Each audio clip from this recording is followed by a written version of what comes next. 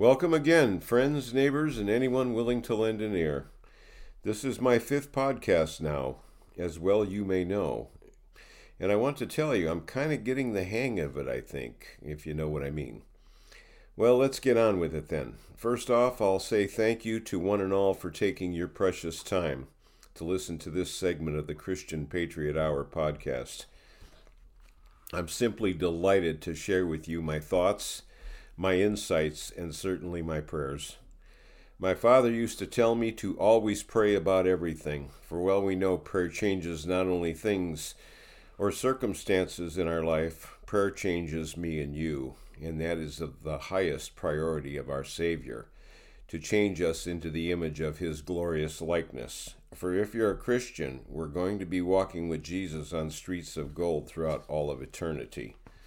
So then, you're probably wondering, what am I going to talk about today anyway? Well, I'm going to talk about the time of the seasons for sure, telling you a little bit about their meaning and ultimately the impact they have upon our daily lives. For as you know, God has established not only time, but the seasons of the year that time is ordered to follow in. And early fall happens to be just about my most favorite time of the year, incidentally, especially the month of October, and the cool, crisp winds of change it brings. October, of course, is also a melancholy time of the year, in that as we see the beauty of God's creation all about, we also know that fall is bringing with it the waning moments of life's cycle, whereas you may say it is a picture of dying, and the winter that it follows in is the death of sleep that all creation must succumb to. Death, of course, is a part of life, and yet in the hopeful aspect of perception, our hope is in the blessed assurance, whereas Jesus Christ is our life and resurrection. Without further ado, let's enter together into the waters of greater perception.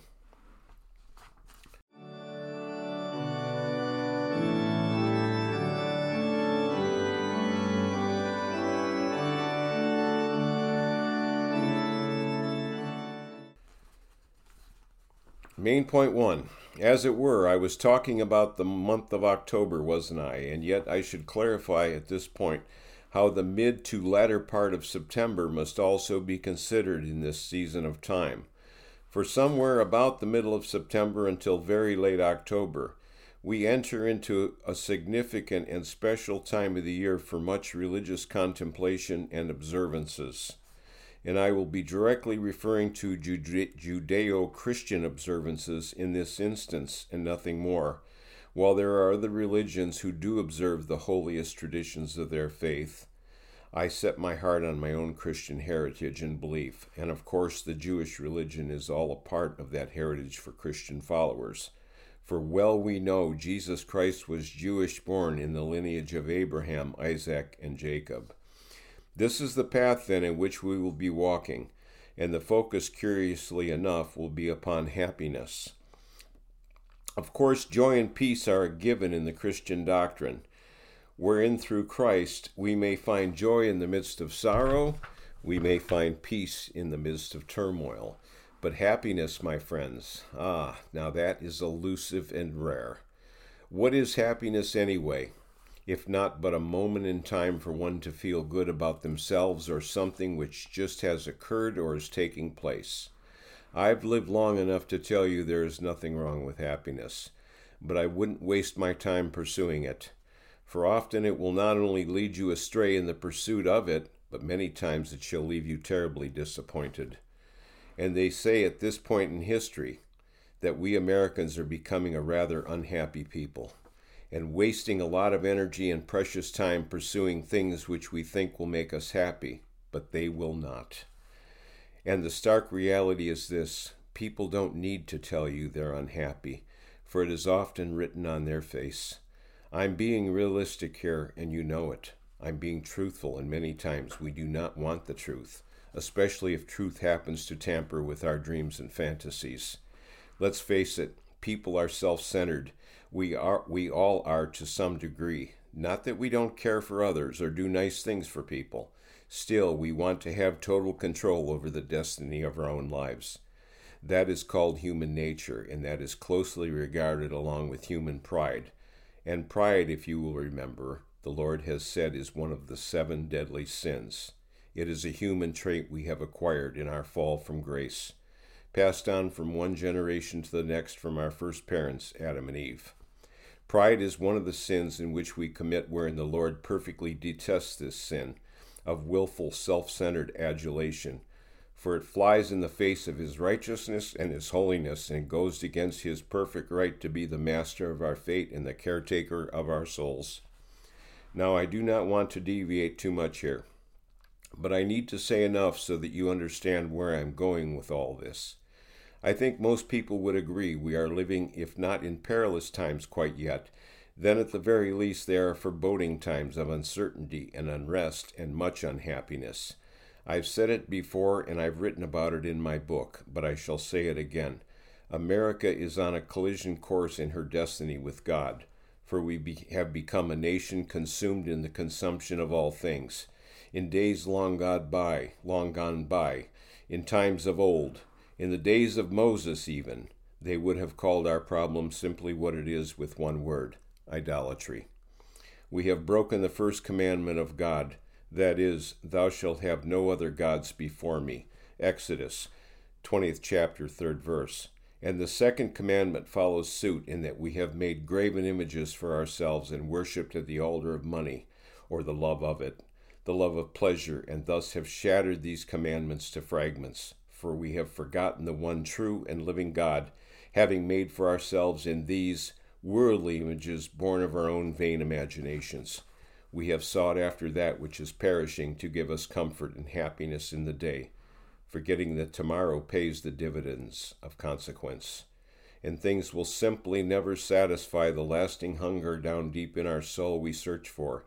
I'm talking about completion and wholeness of mind and spirit and body, the understanding that we are eternal beings created by an eternal God, and so that we may love him as he loves us, and that we may glorify him in his image forever and forevermore, that we may dwell in the house of the Lord to find our joy and peace and satisfaction, and yes, even a lasting happiness.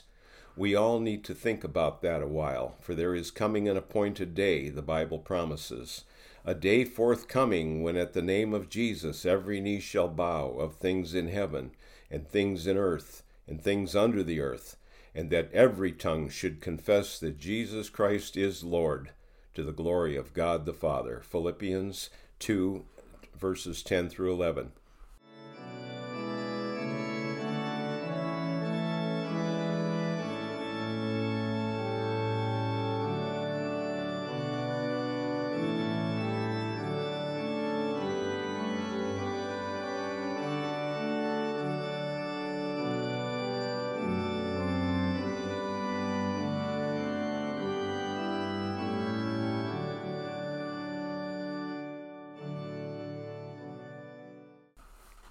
Main point number 2. I mentioned a while ago pertaining specifically to Jewish feast days and also Christian observances that parallel the seasons of our faith. High holy days they are. We will be considering those days of solemn repentance and the times of glorious celebration, marking those significant religious events in which the Lord himself has once ordained, I think. When Jesus Christ was physically born of the Virgin Mary in Bethlehem, he wasn't born on the 25th day of December, as most Christians mark that day for observance of his birth.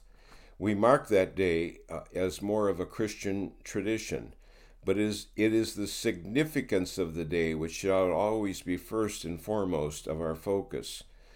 Without Christ being born as a man, without his earthly ministry to bear witness to our souls through his word, without Christ going to the cross, there, ultimately to suffer and die for the sins of the world, then none of us would have any hope beyond the grave.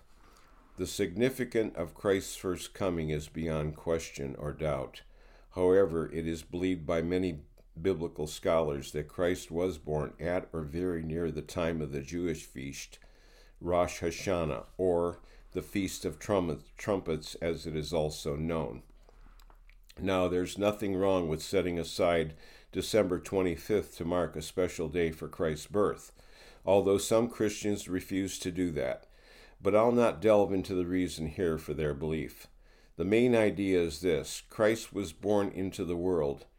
He suffered death once for us. He was raised from death to life. He ascended into heaven and is seated at the right hand of the Father. And so presently we are awaiting that awesome day for his return to this world, a day which will establish his rightful kingdom and place his enemies under his feet.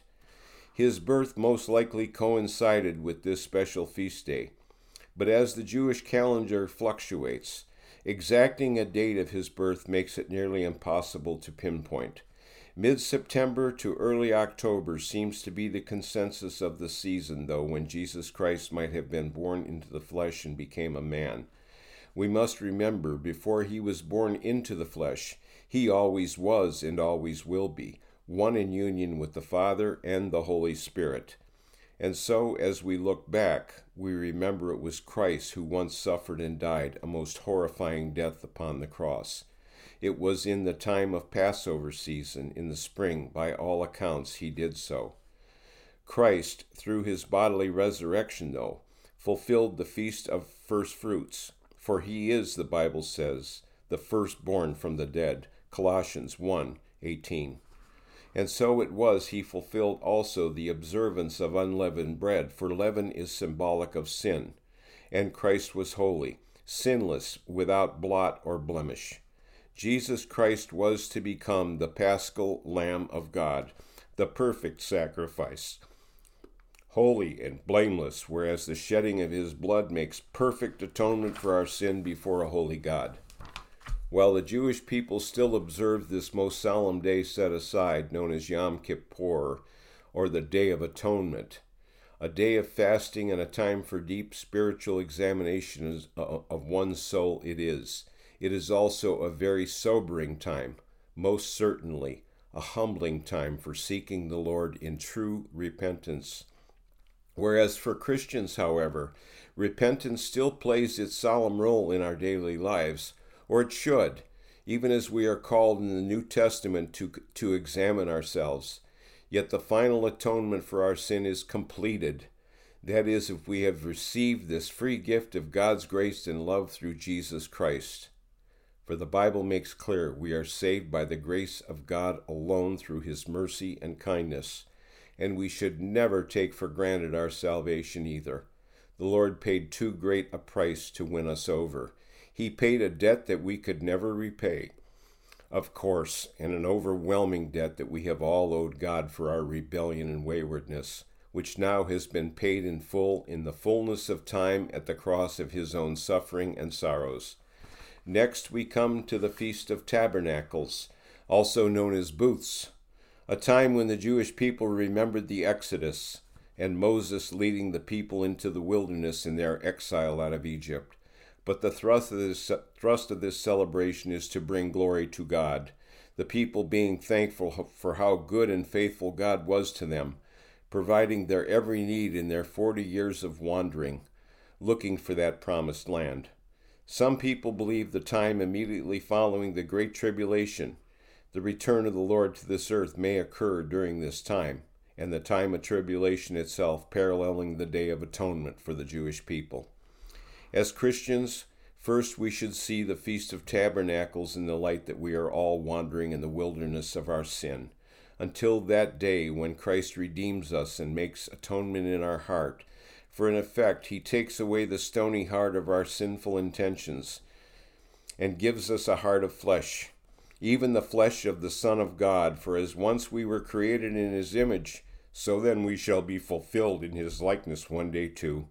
Jesus Christ is our tabernacle, our dwelling place as it were. For throughout all of eternity it will be so, if we have been born once more through the power of his Holy Spirit, the same power that has raised Christ Jesus from the grave. It is simply amazing if you give some thought to the reality of Christ in us. One final thought in this point.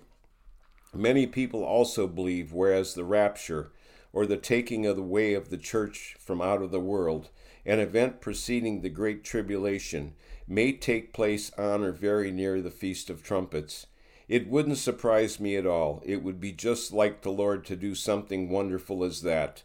For the Old Testament coincides perfectly with the New Testament. And remember this also, Christ never did away with the Ten Commandments, nor any part of his word found written in the Old Testament writings. Rather, he has fulfilled and is fulfilling every letter written down in his word. The point is this, as Christians, we must be watching, praying, and looking for the Lord's return, no matter the season of time. For Jesus said, "But of that day and hour knoweth no man, no, not the angels of heaven, but my Father only." Matthew 24:36.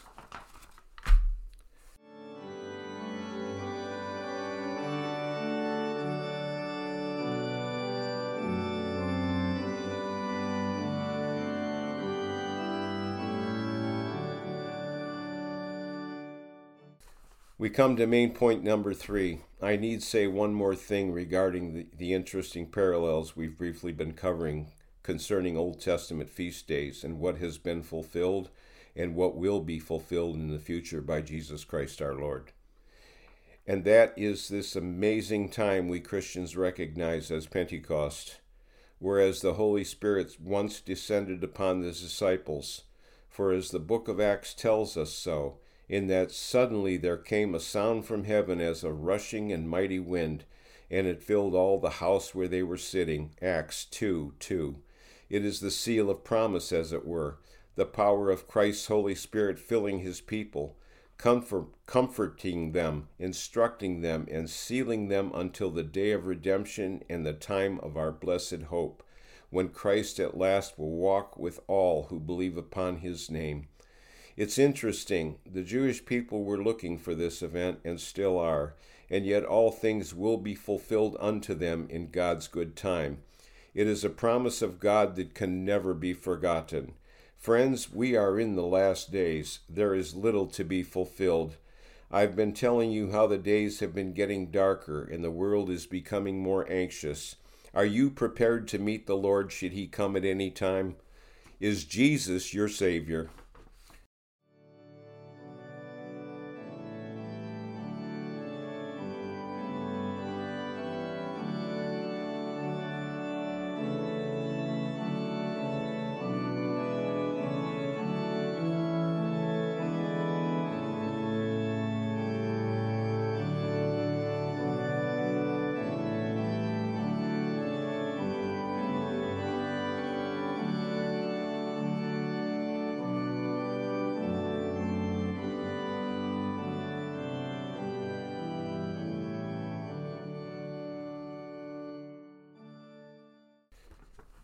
So in closing, I wish to say there is a coldness in the air and a groaning in the earth, and at any moment the Lord may return, maybe even this October. For October is perhaps, like I said, my most favorite time of the year. I was raised in a church that observed All Souls' Day late in this month. It always fell around the time of Halloween, and I wondered why. I've come to understand why, though, and that is because the fall is a holy time of the year, and the devil is most active with his evil ways, it would seem, whenever the word of the Lord is spoken or God is being worshipped or praised at great celebration. Something to think about for those who scoff at the notion there is a real devil. Who is also the greatest deceiver and destroyer, the enemy of our mortal souls? Well, goodbye for now, folks. May the peace and love of God guard your hearts in this evil day we live. Remember, the cross is our victory, and Christ is our victor, whereas no man, no evil entity on earth or under heaven can stand against him. I always reference my book and invite you to explore the depth of its meaning, for much of what I say in my podcast is derived from the writings in my book. My book is Americans We Were. It is available at Amazon and Barnes & Noble. Thank you for listening. Till we meet again, I am Henry Thomas Weber.